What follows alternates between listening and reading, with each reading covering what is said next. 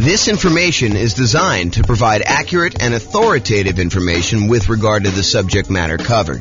It is offered with the understanding that the presenters are not engaged in rendering legal, accounting, or other professional services. If legal advice or other expert advice is required, the services of a competent professional should be sought. Welcome to the Olathe Real Estate Investing and Real Estate Financial Planning podcast. Learn all about investing in real estate in Olathe, Kansas, with a combination of real estate financial planning and modeling with numbers specific to Olathe, plus syndicated, more generalized recordings of live and pre-recorded real estate investing classes. Not all of them specific to Olathe. Be sure to stay tuned after the podcast for a message from our sponsors. Well, good morning and welcome, everyone. This is James Orr, and this is a really short mini class today. So normally, when we think about saving for down payments, we think about the more I save, the better off I can improve my cash flow. If I put more down, I could have a lower monthly payment, and if my income is the same with a lower monthly payment, then my cash flow would improve. But sometimes taking money that you would have otherwise set aside for down payments can be used in an alternative way such that it is more effective. It'll actually make a bigger impact in improving your cash flow, improving the overall returns you're getting on your investment. And so that is what this, as I mentioned, very short class is about today. We call it alternate uses for down payments. And it really consists of this one slide. So it's really short. So let's go over some different things about what you could do with down payments other than just put more down to improve cash flow. And I will mention one. Why don't I just jump right down to the bottom one first? And that is, yes, you could take the money that I'm going to talk about using to do other things with and put more down. And sometimes, as we discussed in a previous class where I talked about the returns you get from putting more down, sometimes putting more down gets you more than just borrowing less, right? Because the idea is if you put more down payment into a deal, you end up borrowing less, and the less that you borrow, the lower your monthly payment is on that property. And by doing that, you tend to improve cash flow. But putting more down can also have other impacts on your loan. For example, going from 20% down to 25% down when you're buying an investment property has a very significant improvement to the interest rate that you'll get from the lender. The interest rate you might get from the lender for putting 20% down might be, 6.5%. Where if you had gone ahead and put the extra 5% down and go from 20% to 25%, the interest rate may be 6%. So it might improve significantly by putting that extra 5% down. And in other cases, if you're thinking, hey, look, I was going to put 15% down, and if I put down 20%, I will improve my interest rate, which also happens. Going from 15% down to 20% also improves your interest rate. But the other thing that happens when you put more down is you don't have PMI anymore. You no longer have that private mortgage insurance. And remember, private mortgage insurance is the insurance that the lender charges, that the lender insists you get from a third party to protect them in case you default. Basically, what they're saying is, hey, look, I really want you to put 20% down. However, you want to put 15% down to buy this investment property. I'll tell you what I'm going to do. I will allow you to put 15% down, and I'll charge you a slightly higher interest rate for doing so. But in addition to that, because I don't feel protected enough with you putting just 15% down in case the world comes to an end and I have to foreclose on you because you decide not to make payments anymore and property values have declined, I want to be protected in that situation. So in order to protect myself, what I want you to do is I want you to pay this third party insurance company. You're going to pay them a premium, and the premium is going to be there such that if you actually force me to foreclose on you because you stop making payments or you do something else that forces me to foreclose on you, and I'm unable to sell the property, get all my money out, then they will actually come in and they will make me whole. So it's an insurance product that you pay for as the buyer for putting less than 20% down to protect the lender in case you default. So the lender says, hey, look, you want to put 15% down? No problem. I'll charge you a slightly higher interest rate, and I will require that you pay for PMI, and the PMI protects me in case you default. And so you end up paying PMI and also a higher interest rate if you put 15% down. Or you could put 20% down, and then you have a slightly better interest rate, and you no longer have to pay this PMI, which could significantly improve cash flow. Okay, so that is like the traditional kind of like fringe cases, the kind of like critical points if you decide to put more down for using down payment. Now let's look at some other things you might want to do with your down payment instead of putting more down. So right off the top, more reserves. You could take money and you could put it into an investment property. And the challenge with putting all of your money into an investment property as down payment is it's illiquid. Once you put money into a property, it is much more difficult for you to get at that money. And in fact, if you think about it, it's most lenders, and this may change over time. So, go check with your lender as to what's current at the time. But as of the time I'm recording this, March 21st, 2023, it is most lenders are requiring that you have 25% of equity. In other words, another way of saying that is 75% loan to value is the highest they will go to allow you to access money and equity. So if you want to access equity in your property, the highest they will allow you to go to is 75% loan to value. So you have to have at least 25% of equity remain in the property, and then anything above that 25% of equity, they will allow you to tap into and do a cash out refinance if you want to access that. The only other way to really get at that is to sell the property. You could do some type of loan against the property, some type of cash out refinance, whether that's a traditional cash out refinance of the whole loan, or maybe you do a home equity line of credit and you go up to a certain dollar amount on that, and maybe they go a little bit higher than 75%, or maybe your particular lender will only allow you to go to 75%, or you could sell the property, get that equity. So if you decide to not put more money in to begin with, and you keep that money set aside somewhere else in reserves, that can change the overall characteristics of you. It can make you a much safer investor because you have all this liquidity reserves in case something happens to the property and you need that money. If you had to put it into a down payment, it's harder to access. So by keeping it on the sideline, you have more in reserves, you're more liquid, you're more conservative, it's less risky overall. Okay, so you could do more reserves. And some lenders like seeing you have more reserves. I don't know if I've ever seen this, but I could imagine a lender actually giving you a slight break on the interest rate by having a very large amount of reserves.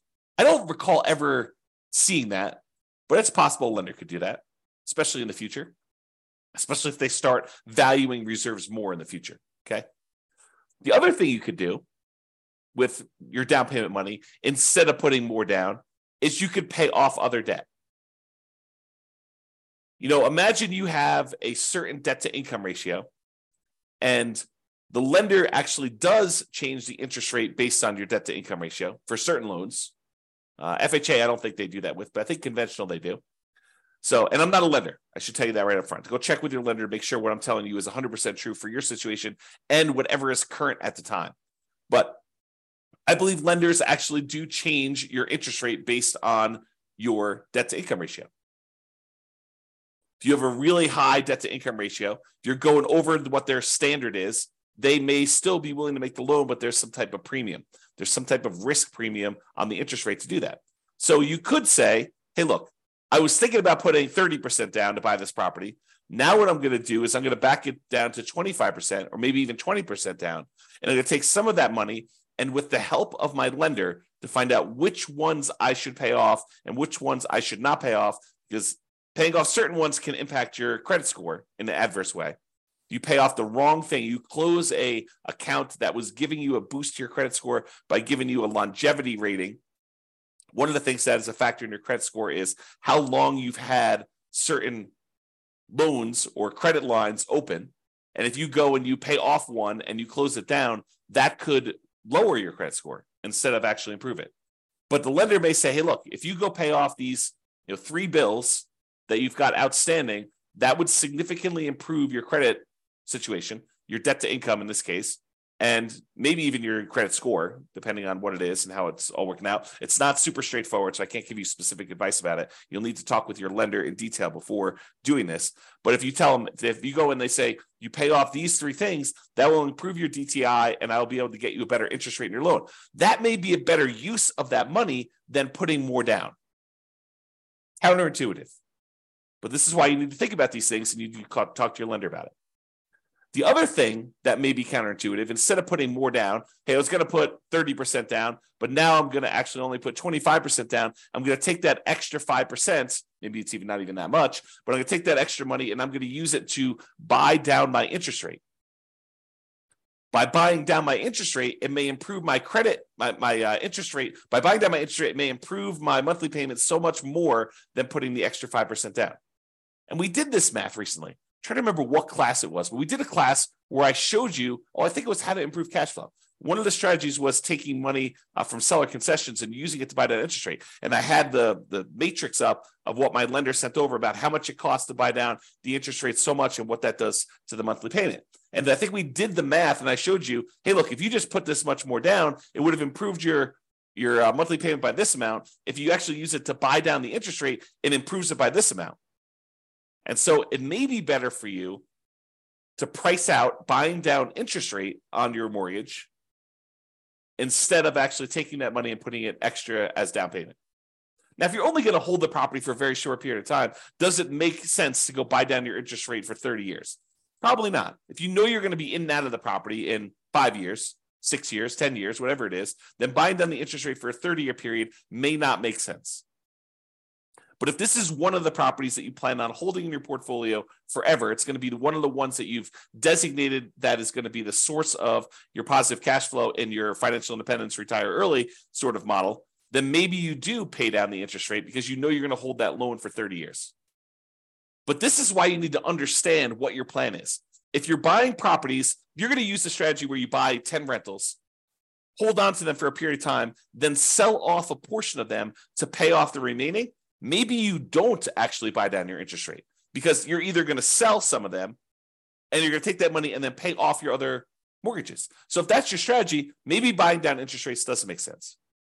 But if your strategy is, hey, look, I'm going to buy a certain number of properties and these are the properties I plan on holding forever and ever and ever into retirement, then maybe buying down the interest rate does make sense.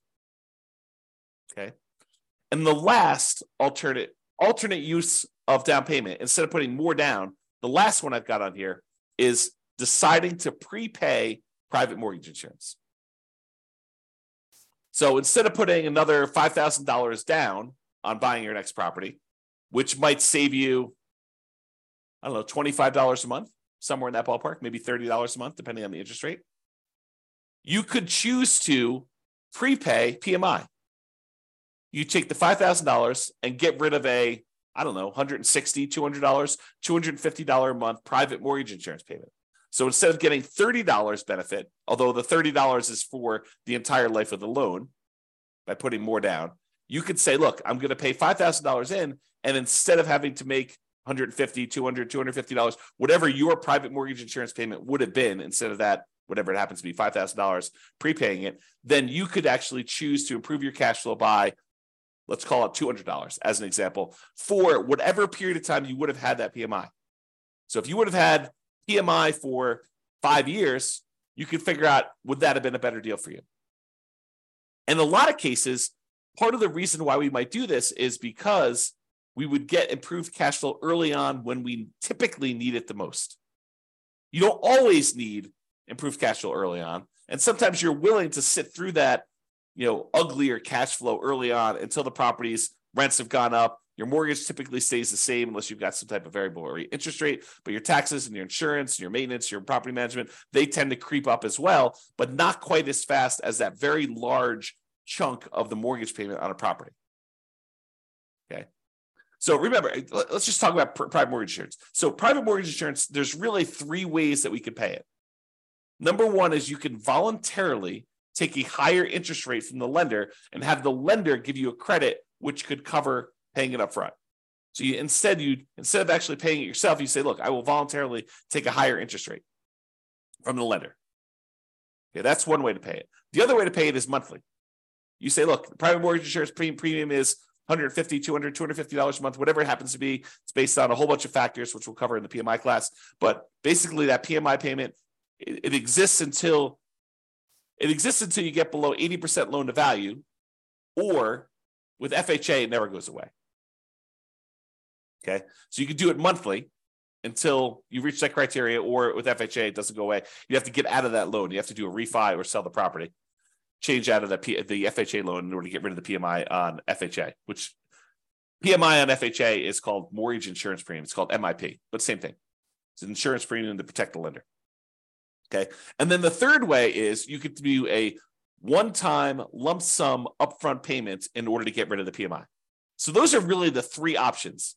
Sometimes they'll say, hey, look, you can pay a little upfront and we could lower your monthly payment for PMI. So you could kind of combine some of them if you really wanted to. But most of the time you're choosing one of the three as a discrete choice. Okay. All right. So that's all I got for you. So sometimes you thought money you were going to use as a down payment could be used more effectively in another area to improve your situation, to get better terms on your loan, or for you to look more attractive as a borrower, or for you to have a more conservative, safer approach in the case of more reserves. And focusing on down payment, it can be helpful, but be sure to take a more holistic approach and evaluate alternate uses to see if those serve you better. That's all I got. This has been James Orr. Hope you enjoyed the video. Bye-bye for now. With home prices up, mortgage interest rates up, and rents up but not quite enough to counteract the higher prices and interest rates, cash flow on rental properties in Olathe is harder than ever.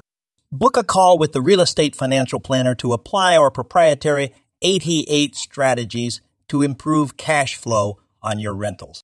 See the show notes for a link to schedule your call and improve your cash flow today. If you're a real estate agent, lender, or professional in Olathe that wants to help our real estate investor listeners, consider reaching out to learn about collaboration opportunities with this podcast. We'd love to add more value to our listeners by having you assist our investors buy, sell, and finance their real estate investments.